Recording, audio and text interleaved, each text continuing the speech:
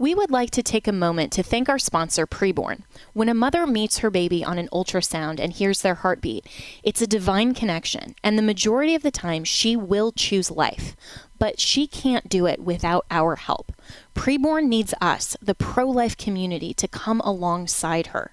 One ultrasound is just $28. To donate, dial pound 250 and say the keyword baby or visit preborn.com.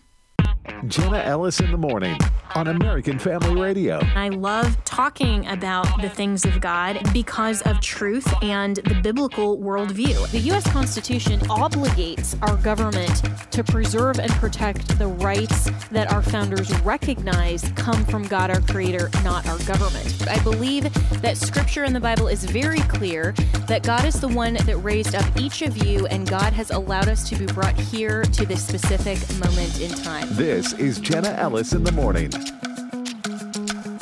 Well, good morning and happy Friday, or Fry-yay, as I normally like to say when I am choosing my coffee mug in the morning. And it is an important decision. I mean, I know that I talk about coffee a lot, but it's a very important thing in my life. And for all of you who are early birds as well, and you are joining this morning, welcome. And I'm sure that coffee is, for most of you at least, an essential part of living. And I love my collection of coffee mugs because it starts out the day with a choice of, what kind of mood are we in, and how are we feeling? And mine today actually is from Magic Kingdom in Disney World, and it actually says living in a fantasy land. So I wish. And sometimes it seems like when we look at mainstream media and everything going on, it seems like the left is living in a fantasy land of their own creation. But that's my coffee mug this morning, and it's great to be here on a Fry-yay. And we have a couple of important headlines that I want to get to in this segment before we turn our attention on this Friday to some really essential fundamental truths of working out our salvation, because even though this show, as all of you who are regular listeners know, we tend to focus on the civil government institution that God ordained as part of the three spheres of government: the civil government, the family government, the church government, within his created order and his limited delegated authority as the divine lawgiver. We tend to, on this show, specifically focus on the civil government and what is going on in our American system of government, both on the federal and the state level. But there are times that we do need to turn our attention to church government as well, and understanding what it is about church government. There are times that we need to turn our attention to the family government, talk about parental rights, a well-ordered home, a lot of those things that impact God's design for the family. And then other times we need to look at the full authority of God himself and who God is as the person of truth. Because if we really want to impact the three different spheres of government, we have to understand, first and foremost, theology, or a knowledge of God. And that manifests itself and is divided into a lot of different essential categories. And one of those is soteriology, which is the doctrines or the essential nature of salvation. How do we come into a saving knowledge of our Lord and Savior Jesus Christ? So we're going to turn our attention to soteriology in most of the show in the next two segments. But before that, I want to get to a couple of the headlines in our civil government and world policy. And the first is from the Associated Press this morning. Israel has agreed to put in place 4-hour daily humanitarian pauses in its assault on Hamas in northern Gaza starting on Thursday, the White House said, as Joe Biden pressed Israelis for a multi-day stoppage in the fighting in a bid to release hostages held by the militant group. Biden said Thursday there was, quote, no possibility of a formal ceasefire at the moment, and said that it had taken a little longer than he hoped for Israel to agree to humanitarian pauses. So Biden asked Israeli Prime Minister Benjamin Netanyahu to institute the daily pauses during a Monday call, and said he had also asked the Israelis for a pause of at least 3 days to allow for negotiations over the release of some hostages held by Hamas. And some of my sources are also telling me that there are other negotiations going on. I don't want to get into some of those details that are still confidential, but be praying for all of the hostages for everyone who is affected by this Israeli conflict. And I'm always so privileged to have our good friend Joel Rosenberg give us consistent updates from Jerusalem, and he will be on again on Tuesday. We're going to, throughout this whole conflict, have him on as a regular guest. We have been already for the past number of weeks, about the past month and a half or so since the conflict began on October 7th. So he is going to be a regular generally on Tuesdays. So you can look forward to that and a discussion of what's happening on the ground. We need to be praying for Israel. We need to be praying for the world conflict and also for our civil government leaders. As much as I fundamentally disagree with most of what the Biden administration is doing, and I'm grateful for Speaker Mike Johnson in Congress, that he has a biblical worldview of civil government, going back to what we talk about on this show. Even though I'm not a fan of the Biden administration, the Bible does call us to pray for those who are in authority over us, and we need to be praying for wisdom because we are all affected as American citizens by our federal headship. And ultimately, our federal headship as Christians and our citizenship is in the kingdom of God, but we have a citizenship still here in our civil government, and we need to take that very seriously. One of the most painful things I think that I see a lot of Christians say sometimes is we just need to be so focused on eternity, and it doesn't really matter what's going on in civil government because our hope is in eternity. Well, it's true that our hope is in eternity, but there is a phrase that and I forget what pastor said this, but said if you're so heavenly minded, you're no earthly good. And that can be true sometimes for Christians, and we still need to engage in our civil government, in our church government, our family government, and a lot of that comes down to prayer. That is the most effective way that we can fight back, is on our knees daily and imploring and interceding for our leaders and asking God for mercy on the United States and for direction. So Senator Joe Manchin, as well, who's the Democrat from West Virginia, announced yesterday that he will not run for re-election. There is some speculation. There were a couple of articles in Forbes and a few other journalistic outlets that suggested and rumors that he might run for president. But according to a few of my sources on the Hill, that's really just according to journalists at this point. And he's kind of running out of time unless Joe Biden kind of partway through next year ends up having to forfeit the Democrat ticket, and the Democrat National Committee, the DNC, will figure out that type of replacement. And so I think it'll be interesting to see how much the Democrats really invest into this West Virginia Senate seat, because that has been really a pivotal seat, and Joe Manchin has had a lot of power because he is a fairly moderate Democrat that doesn't always go along with his party politics.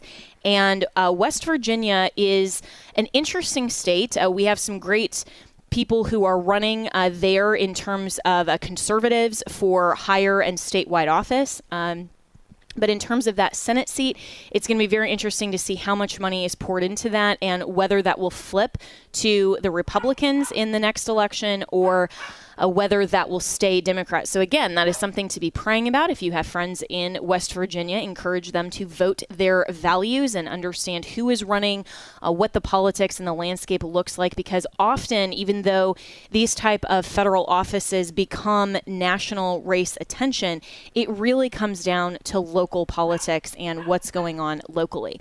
And so speaking of the composition of the Senate and the DNC, the companion second party committee on the national level, of course, is the RNC, or the Republican National Committee. And in the aftermath of the third GOP debate on Wednesday night yesterday, we were talking about the just viral moment that presidential candidate Vivek Ramaswamy had on the debate stage, confronting RNC chair Ronna McDaniel and saying that she had been very ineffective and had fostered this losing mentality over the last several elections, and there wasn't a red wave as was anticipated. And I actually got a lot of response from all of you, and I love hearing from our AFR family and our listeners. You can always reach me and my team, Jenna, at afr.net. Asking what can be done about Ronna McDaniel and agreeing and saying that she's not the preference of a lot of you who may be Republicans or may not be, or, like me, I'm not a registered Republican. I'm unaffiliated at the moment, and I did that purposefully and primarily, mainly, you can go out and read the headlines that were from 2021 about that, but primarily because even though I used to be personally a registered Republican, seeing Ronna McDaniel's leadership, it just, to me, was so ineffective that I couldn't subscribe to the party as a whole. And of course, this is just my personal opinion. AFR doesn't endorse either party, so I'm just speaking, as a citizen myself. But in terms of the party, what you have to understand, and what became so clear to me during my time in Washington and working for President Trump's 2020 re-election campaign, and of course, I met Ronna McDaniel, got to know her personally, and there was a lot of overlap between the Trump campaign and the RNC.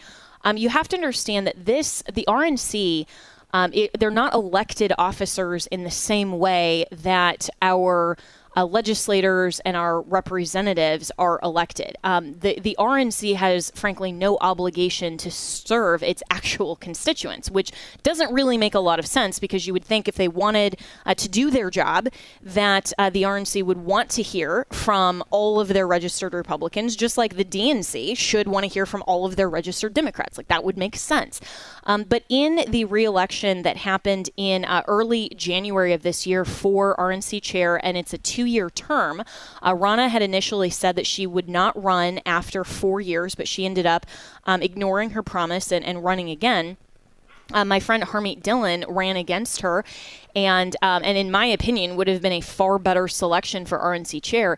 And there were polls that were done that about 98%, give or take, of registered Republicans did not support Ronna McDaniel being reelected to the RNC chair. And yet, overwhelmingly, she was reelected. Well, why did that happen? Because the RNC is simply a PAC, or a political action committee. And so under the RNC rules, 3 members from each state and U.S. territory, the state or territory's party chair, 1 committee man and 1 committee woman, casts ballot for chairs, accounting for 168 votes, of which a majority is 85. So it's these members that then are the state chairs and committee members that vote for the chair, because this is not a government-run agency. They have no obligation. You have to understand that the RNC and both parties on the national level are private organizations. This is why when you see what happens, like in Tennessee, for example, and I always go back to this example of my good friend Robbie Starbuck, who was running in the last congressional election last year out of Tennessee 5. He was kicked off the ballot by his local Republican Party for not being a good enough Republican, for having not being registered as a Republican and voting in a couple of other things that, according to their rules, they said, hey, you can't be on the ballot. And that's not disenfranchisement of voters generally, because the courts have expressly said that the parties can govern who they allow on their own ticket. And so when we look at voting overall, and we look at whether the Republican or the Democrat Party, whichever party you happen to subscribe to, looks at, when we look at what their obligations are, it's really their own self-interest, and it's their own party partisan politicking.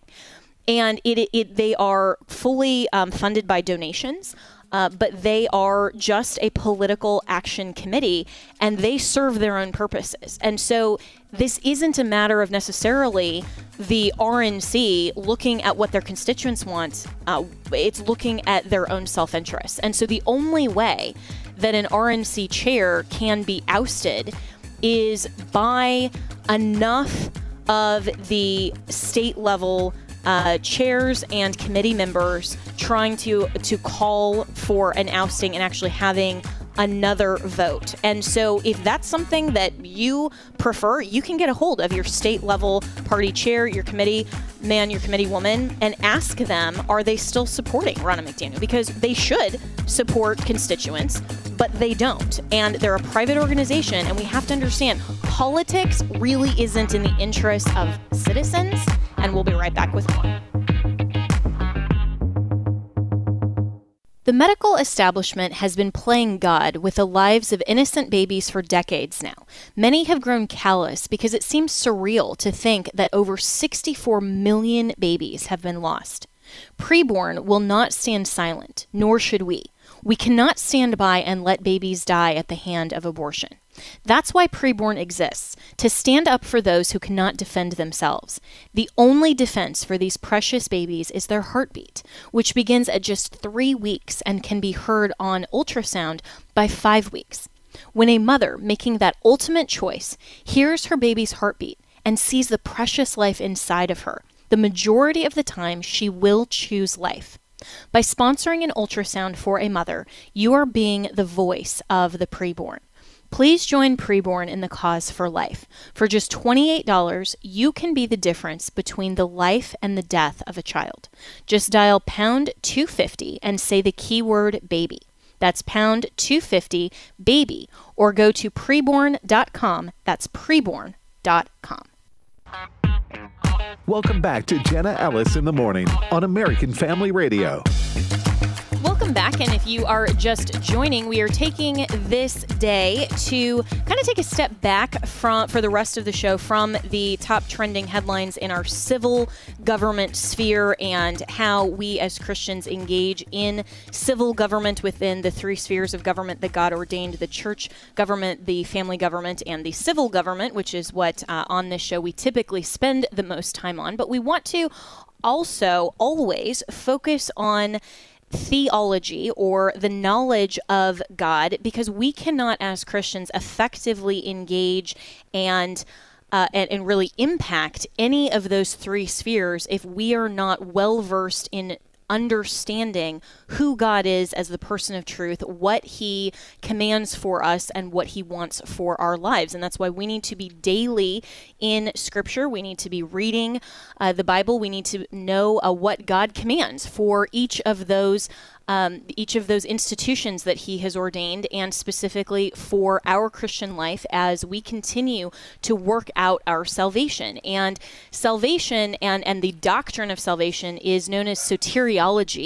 And my next guest, who will be with me through the rest of the program, I'm very excited to have him, Dr. Leighton Flowers, who's the Director of Personal Evangelism and Apologetics for Texas Baptist. And his website is Soteriology101.com, and he will actually be at my home church in Colorado, even though I live in Florida now. My home church, and Pastor Gino Geraci, who has the Crosswalk program on Salem Media, does just a phenomenal job there. Dr. Flowers will be at his church, which is Grace Bible Church of Longmont, this Saturday and Sunday. So November 11th, 7 to 9 p.m. and November 12th, 9 to 11:30 p.m. And I know for a lot of our AFR listeners, you're probably not planning on being in Colorado this weekend, but you can live stream his talk. You can go to gracebiblelongmont.org. Longmont is LONGMONT.org, gracebiblelongmont.org, and you can click on that link to watch the live stream on YouTube for both of these great talks this weekend, Saturday and Sunday. So Dr. Flowers, thank you so much for joining me today, and welcome to the program. Thank you very much. It's a pleasure to be with you. Yeah, so I'm really excited to listen in to this Saturday and Sunday, and to talk about soteriology. First and foremost, why is the doctrine of soteriology so important to understanding theology and understanding the essentials of salvation? Great question. Obviously, for Christians, our relationship with God is paramount. What we think about God is the most important thing about us. And that's what theology is all about, what we believe about who God is and how to have a relationship with him, which is what salvation's about. How do we reconcile with our Creator? How do we have a relationship with our Creator? And throughout history, there have been various views among theologians with regard to soteriology, the doctrine of salvation. And that has caused, obviously, many splits of denominations and infighting among Christians. And that's a sad state, but that's a reflection of the sin of man, our fallenness, and our misunderstanding of the Scriptures. And so it's always important for us as Christians to dive deep into the Scripture to understand what we believe and why we believe it. And the doctrine of our salvation is one of the most important doctrines we can discuss as Christians. Absolutely. And, there is a phenomenon going on in a lot of churches now that is really, I think, called or typified as easy believism, or this idea that, well, as long as you believe in God, then, you're fine. And we just need to have a passion for God instead of actually understanding biblical truth and being well-versed in theology, because this is just too divisive if we go further. And obviously, I think that is a dangerous view to say that as long as we're just part of the church or we just believe in God, that we know that we'll be fine. Mm-hmm. How should we as Christians approach these doctrines when they can sometimes be divisive? Yeah, and just because somebody has a disagreement about a particular theological point doesn't necessarily mean they have to be divisive about that. Anybody who's married knows that you can disagree with your spouse over many different things, but you can still learn to be mature enough to deal with those disagreements in a way that you can maintain unity in the relationship. And the same thing is with the family of God. There's going to be various doctrinal views, some of which need to be confronted because they can lead to dangerous conclusions. What you just mentioned with the easy believism, or what I used to refer to as the kind of the get out of hell free card, kind of like the Monopoly get out of jail free. If I walk an aisle, I say a prayer, I get baptized when I'm a baby or baptized at some later point in life, then it doesn't really matter how I live or what I really believe now, as long as I kind of nominal Christianity. That's a dangerous belief system because it's giving people a false sense of security when in reality they've never really related to or known God in the way the Scripture describes. And so those kinds of false beliefs or false understanding of Christian faith need to be addressed and confronted for the sake of those who may be, stumbling because of them. And you wrote this great book called The Potter's Promise, A Biblical Defense of Traditional Soteriology. And I'm speaking with Dr. Leighton Flowers, who's the Director of Personal Evangelism and Apologetics for Texas Baptist, also part of the SBC. And chronicled in this book is your journey out of Calvinism. And you were previously a Calvinist, and you ended up rejecting that as part of your understanding of soteriology. And I find it interesting that you call this traditional soteriology. So unpack that for us a little bit. Sure. It's actually referencing the tradition of the Southern Baptist Convention. In other words, the last 100 years or so, most Southern Baptist scholars and pastors and teachers have believed what I now believe with regard to the desire and love of God for all people. God wants all people to be saved. He's provided atonement through Christ for all people. Anyone and everyone can be saved. Most of the people in the Southern Baptist Convention over the last 100 years or so have held to that doctrine.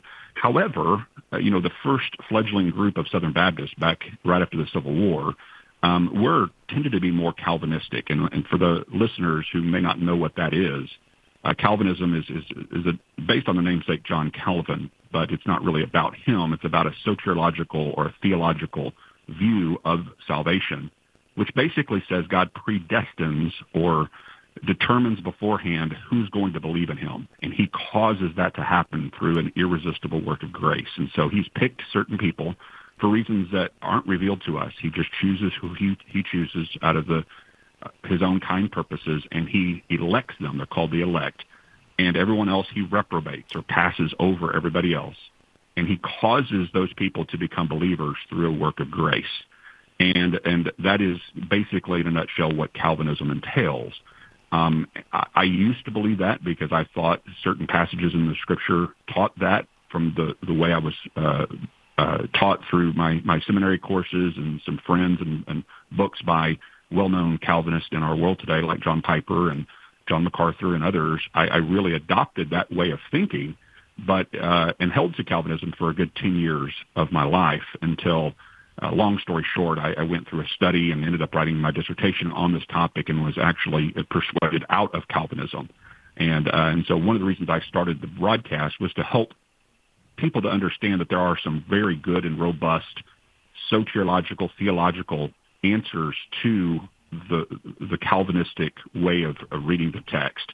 And I found that there was a void of that online. Everywhere I was looking on Google and on YouTube, there was a lot of really good Calvinists putting out material explaining their soteriology, but there wasn't a lot from the other side. And that was one of the things that I was trying to answer with my channel, is to put out in a cordial, kind way. I'm not trying to besmirch all Calvinists as being heretics and not brothers or anything like that. I'm hopefully in a kind and ironic way trying to help people to understand why there are a lot of really good theologians and pastors who reject Calvinism, and for really good reasons.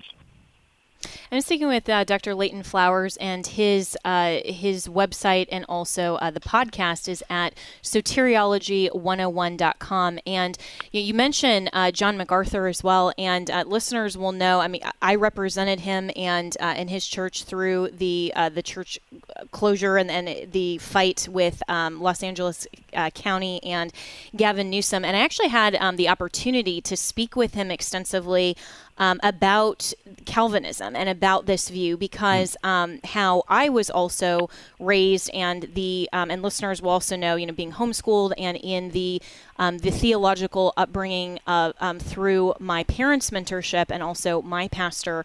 I'm not Calvinist, and I understood the different view, but I wanted to understand why someone like John MacArthur, who I sincerely respect, I consider him one of my personal pastors, what his view is. And one of the things that he said, and I would love your response to this, Dr. Flowers, is that when he talks about irresistible grace, his view of Calvinism, and obviously this is me articulating what he said, so if he listens to this later and wants to correct me, absolutely. But my understanding of how he described this to me was, when we are all fully depraved in our sin, and total depravity, which is the first petal of tulip, for the T, then we have no ability in and of ourselves to recognize God's goodness. So even if he offered salvation, we would choose evil because we have no ability within ourselves at all. It's not until then the irresistible grace, and then once he does that work of regeneration in the elect, then we have no choice, because once we see and can see clearly the difference, I mean, almost like the Wizard of Oz, once you see color, you're going to choose color, but when you can't see color, then you don't even know it exists. But when you do see color, then you will have, there's no way that you will reject goodness. And so what's your response to that view of God's calling and the regenerative work that the Bible speaks about? Yeah, Calvinists are, really start with the presupposition that we as provisionists, and that's what I refer to, instead of always saying traditional soteriology, because that can be divisive, because some of them want to claim the tradition. I've referred to God's provision. We're provisionist in that we believe God provides for all people. And the Calvinist really emphasizes this concept of total depravity, total inability, which is you're born in a condition because of the fall of Adam. You're born in a condition where you will always reject the gospel. You will always hate the things of God. You will always, even when the appeal of God comes to you through the gospel, the preacher preaches, you read the Bible, whatever it may be, you will always say no because of the condition of your heart from birth. And therefore, God has to intervene, which he does for his elect. He intervenes by regenerating them or giving them new life. So you're reborn in order to believe on Calvinism. Regeneration precedes faith on Calvinism. Now, Calvinism isn't a monolithic group, and so there are different forms of Calvinism, and they may use different vernacular. So I'll be clear to say that. But I'm pretty sure from listening to MacArthur, he would affirm what I just now said. What I think he would too. Is I don't believe. Oh yeah. What I would push back on is the total inability aspect. I think that was a concept introduced in the 5th century I don't believe it was taught by any major scholars or known major early church fathers, and I even have other Calvinists who actually admit that this is probably the case. And so this concept, an idea that we're born because of God's decree as a punishment for the fall, unable to respond to the very gospel calling us to reconciliation, seems like a bridge too far for me to cross. And I don't find it biblically, and I don't find it even logically tenable. And I explain why on my broadcast in more detail, but it's basically this idea you're spiritually dead like Lazarus is dead, they'll say. MacArthur even has a sermon where he compares our spiritual condition to Lazarus. The problem with that is that the Bible never compares our spiritual condition as lost people to Lazarus. And I think they're stretching that text. To be spiritually dead means to be separated like the prodigal son was separated from the father due to rebellion. And he said he was lost, but now he's found. He was dead, but now he's alive. So he wasn't literally incapable of humbling himself and coming home, because obviously that's what he did. The metaphor of spiritual deadness in Scripture does not mean inability to respond to the life-giving truth. It means that you're separated from God due to rebellion. Just like the Adam and Eve, it says, when you eat of this forbidden fruit, you will surely die. Well, they didn't drop dead physically. They were cast out of his presence outside of the garden. They were separated due to rebellion. Same thing with the church in Sardis in Revelation 3. He says, you have a reputation of being alive, but you're dead. Well, even good Calvinistic scholars don't interpret dead there to mean inability to respond to Jesus' warning. No, they're to draw near to their first love, to come back to him, because they're separated due to rebellion.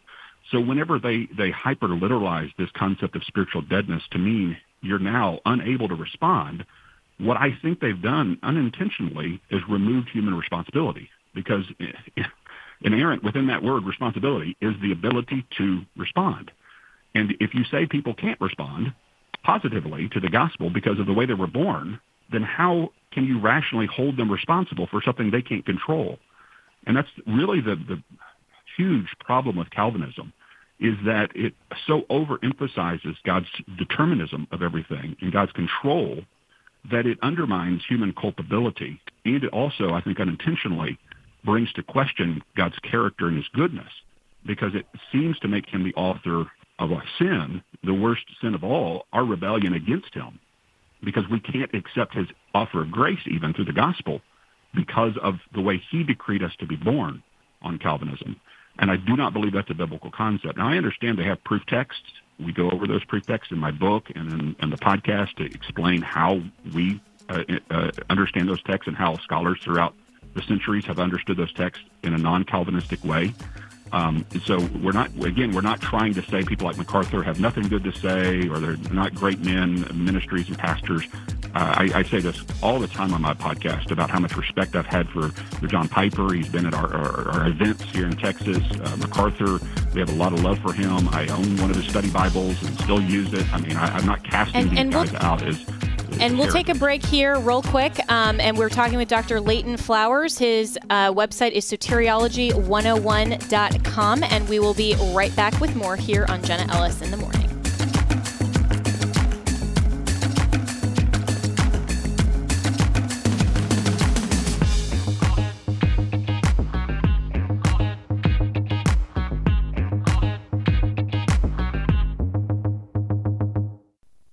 We want to welcome a new sponsor to American Family Radio, and I hope you give them your full support, and that's Christian Healthcare Ministries, chministries.org. If you're like most of us, you're feeling the strain of rising healthcare costs. Well, good news, Christian Healthcare Ministries may be the answer you're looking for. CHM is an affordable, faith-based option to traditional healthcare that provides members the freedom to choose doctors without worrying about networks or waiting periods, since they are not insurance. Can you say freedom? CHM is the longest-serving health cost-sharing ministry and has been around for over 40 years, helping Christians pay for and pray for one another's medical bills. They are tried and true and have members in all 50 states and around the world and have covered billions in medical bills. Members not only get advantages from the affordability, flexibility, and reliability of CHM, but they also receive access to 24/7 telehealth services at no additional cost. It's no surprised that doctors across the country appreciate working with CHM, and so will you. Make the switch today by visiting chministries.org/AFR. That's chministries.org/AFR. Welcome back to Jenna Ellis in the Morning on American Family Radio. Well, next week is going to be our collection week for Operation Christmas Child. You can find out more about that at SamaritansPurse.org/OCC to learn more and find a drop-off location near you. This is a milestone year as Operation Christmas Child is celebrating its 30th year of ministry, and this is a direct way for you to equip the local church around the world, fill any standard size shoebox, and you will also be spreading the gift of the gospel of Jesus Christ. So learn more at SamaritansPurse.org/OCC. So we have been talking about soteriology, or the doctrine of salvation, with Dr. Leighton Flowers, who wrote the book The Potter's Promise, a biblical defense of traditional soteriology, and his website is soteriology101.com. And Dr. Flowers will be in Longmont, Colorado tomorrow and Sunday, November 11th and 12th. Tomorrow, 7 to 9 p.m., and Sunday morning, Sunday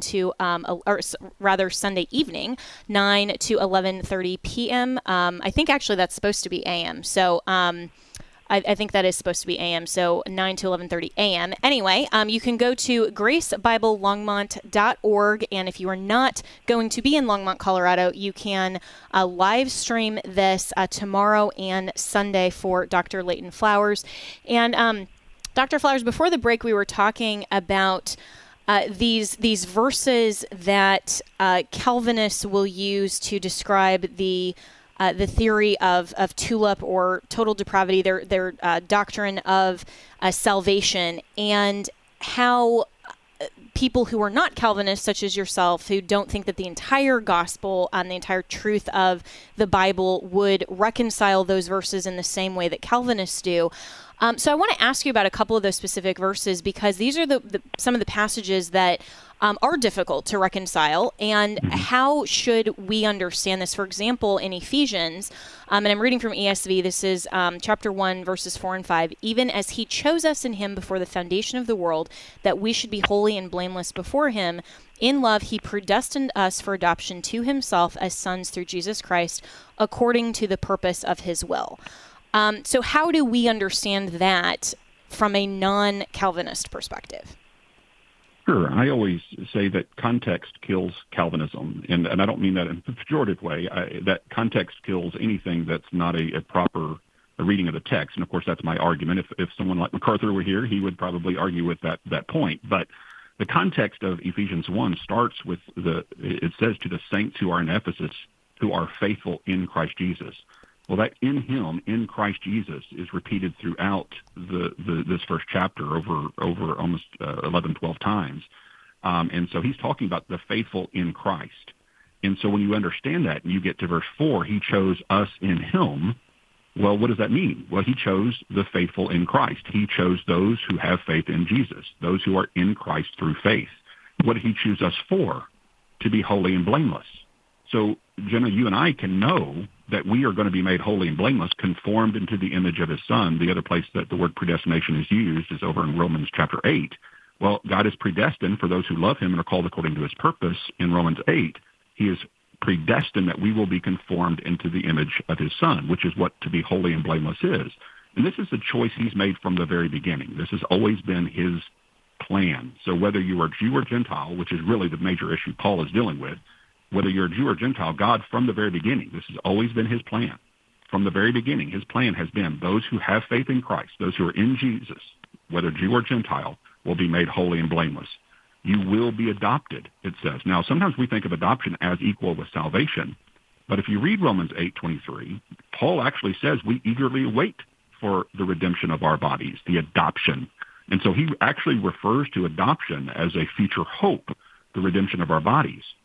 And so what, in Paul's mind, he's not saying that certain people are predestined by God to become believers in Christ so as to be adopted. What he's saying is that God from the beginning has predestined for all who believe in him to be adopted.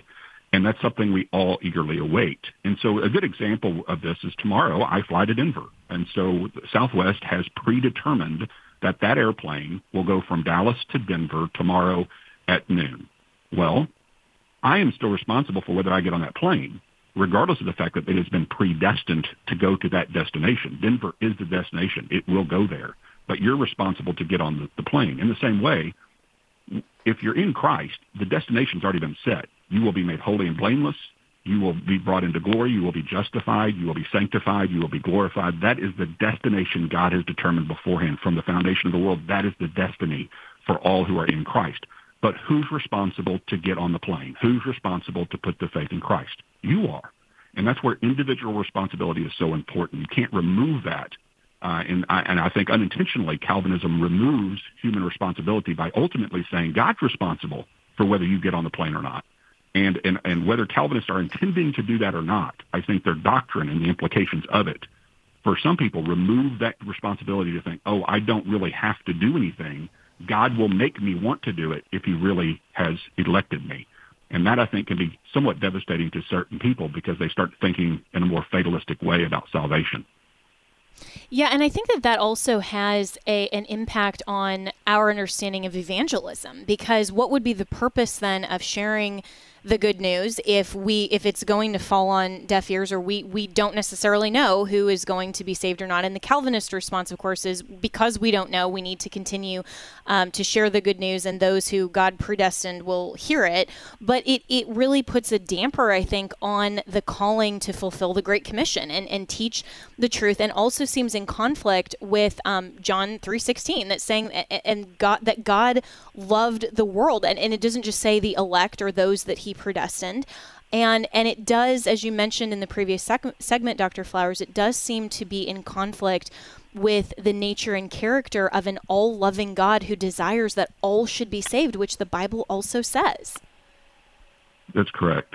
And Calvinists, of course, have answers for those pretexts as well. They have explanations as to how they would explain that from their worldview. I don't find them to be convincing, obviously. And so we just push back in love and say, I really do think it's self-evident within Scripture that God does desire the salvation of all people, holding out his hands to them all day long, longing to gather them like a mother hen gathers her chicks under her wings, and so many other passages of Scripture that indicate he does not desire the death of anyone, but for all to come and turn and live. And so the Scriptures do seem to indicate that you believe so as to be given new life, not that you're made alive so as to believe. Reflecting back on what we were talking earlier with total inability and deadness, the ordo salutis, the order of salvation on Calvinism, is that you have to be born again, made alive, in order to believe. And the Bible seems to indicate, for example, in John 20:31, these things were written, speaking of the gospel was written so that you may believe, and that by believing you may have life. Well, the order there seems to be very, very obvious. You believe in order to get new life. You come to the life giver, who is Christ, in order to get life. Jesus said in John 5:40 to the Pharisees, he says, you refuse to come to me so that you may have life. Again, if Calvinism were true, it seems like he should have said, I've refused to give you life. I've refused to regenerate you so that you would certainly come to me. But he doesn't do that. He doesn't put the onus on himself. He puts it onto them. You refuse to come to me, the life giver, so that you may have life. And so I think the ordo salutis, the order of salvation throughout Scripture, is quite evident that you come to Jesus in order to get life. God doesn't just unilaterally give certain people life, causing them to come to Jesus, as Calvinism would entail. Yeah, and putting this in kind of a legal analogy, this became more clear to me in studying the book of Romans and the whole New Testament when I went through law school. And you probably wouldn't think contract law class would have anything to do with soteriology, but for me, learning the differences between a unilateral promise or what the nature of a contract is, which is promise for performance, and you have to have both of the agreement between both actors to then get to a contract. And so if there is a conditional promise, basically saying the promisor is saying, I will give you something, but you have to do something in order to receive that. Like, even if it's, hey, I have this free couch on Craigslist, come over and get it. Well, the person still has to come and actually pick it up in order to receive what the promisor is offering. And so you have to have a mutual agreement, and you have to have performance on both sides in order to have a contract. And salvation, to me, looking at Scripture, is not just a unilateral promise saying that God is going to give salvation to those he elects, whether or not they accept it, because that's clearly not scriptural. And that's almost, I would think, the implication of Calvinism is saying that God would force salvation on those that he elects, and he would withhold it from those he does not, rather than this being a conditional promise, saying, I am offering salvation to all, but you must believe and you must accept it. And then, rather than in the legal term of contract, we would say, then the spiritual term is salvation. Mm-hmm. Well, and the way that a Calvinist would rebut that would be to say, well, you going to pick up that couch is earning it somehow. The analogy I've used before is like if there was an eternally high rope going up to heaven, and you were climbing that rope trying to get to heaven, and you're through your good deeds and your works. And the bad news was, well, guess what? It's an eternally high rope, and you never can climb it. There's nothing you can do to earn or merit your way to heaven. And so the good news is, however, if you let go of the rope and trust Christ, he'll carry you the rest of the way. And then a Calvinist steps in and goes, oh, wait. Letting go of the rope, ceasing working and trusting in someone else, that's also a work, because you would be earning your salvation by receiving this free gift. And so it has to be effectually given in order for God to really get all the credit for it on Calvinism. And I just push back my Calvinist friends. I say, where is that true in any other walk of life or intuitively? Since when does a gift have to be irresistibly or effectually given in order for the giver to get full credit for giving the gift? I think God should be credited for all of the salvation he's provided, even for those who reject it. For after all, if they perish, according to Paul, they perish because they refuse to love the truth so as to be saved. They don't perish because God didn't really want them or Jesus didn't really die for them. They perish because they refused the gift of God. And God should get credit for the gifts he provides, even if they squander that gift. And so a lot of Calvinists will say, well, faith is a gift of God, and salvation's all of God, and salvation's a gift. And I'm just going, yeah, well, of course it is. But you're still responsible to receive it. And by receiving it, you're not meriting righteousness or goodness or worth in any way. God is imputing the righteousness of Christ onto the account of those who believe by grace. He doesn't have to do that. So in other words, believers don't deserve heaven any more than unbelievers deserve heaven. The prodigal didn't deserve being restored as a son just because he walked home in humiliation. That was all the Father's doing. Unilaterally, the decision of the Father to restore the Son. He could have cast him out or had him stoned or something, because that's what he deserved for his rebellion. The fact that the Father is a gracious Father who receives him back in his humiliation and restores him as a son, that's a mark of the character and the goodness of the Father, not something that the Son earned by coming home.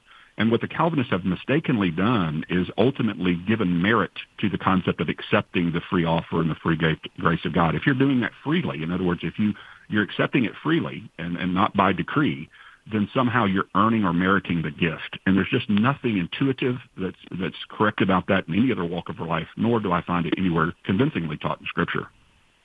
Yeah, and that really makes sense, because we wouldn't even think of that in the context of, Christmas is upcoming, and if you give someone a gift just because they unwrap it or they accept it, that doesn't mean that somehow we are saying now they merited it or they earned it and you were obligated to give it to them, or even as parents take care of and provide for their children and give them all the good things. That doesn't mean that we would think of this as children are now helping in that. I mean, we know that children are even called dependents under the law. I mean, there is, as you're saying, Dr. Flowers, no other context that we would attribute that same type of merit or earning when it is clearly a free gift from the giver. And so in just the last 2 minutes I have with you, and we could go so much more in depth here, and this is why I'm so grateful that you will be at Grace Bible Longmont. Go to gracebiblelongmont.org, and I have confirmed that is Sunday morning. So it's Saturday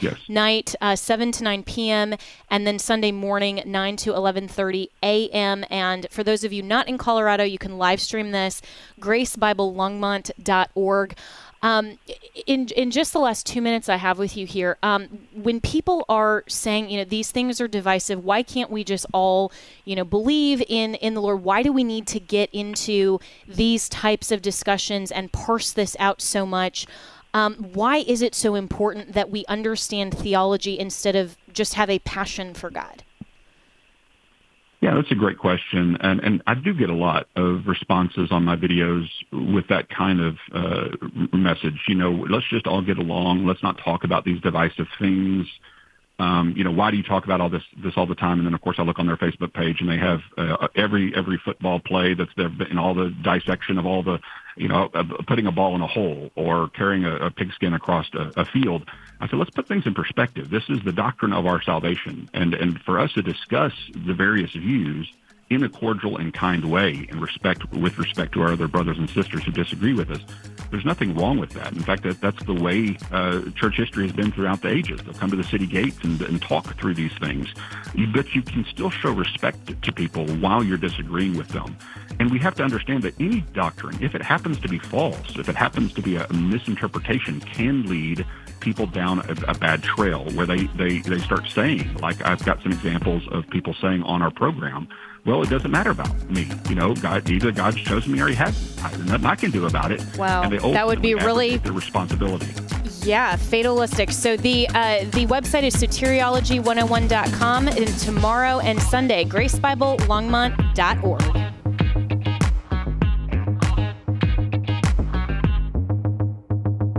The views and opinions expressed in this broadcast may not necessarily reflect those of the American Family Association or American Family Radio. I want to thank my sponsors, Preborn and Christian Healthcare Ministries. Preborn Network clinics have rescued over 200,000 babies from abortion, and every day they save 200 babies' lives. But they can't do it without our help. Will you head over to preborn.com/AFR and sponsor an ultrasound? Christian Healthcare Ministries is the longest-serving health cost-sharing ministry, helping Christians pay for and pray for one another's medical bills. Make the switch today and start saving. Visit chministries.org/AFR. That's chministries.org/AFR.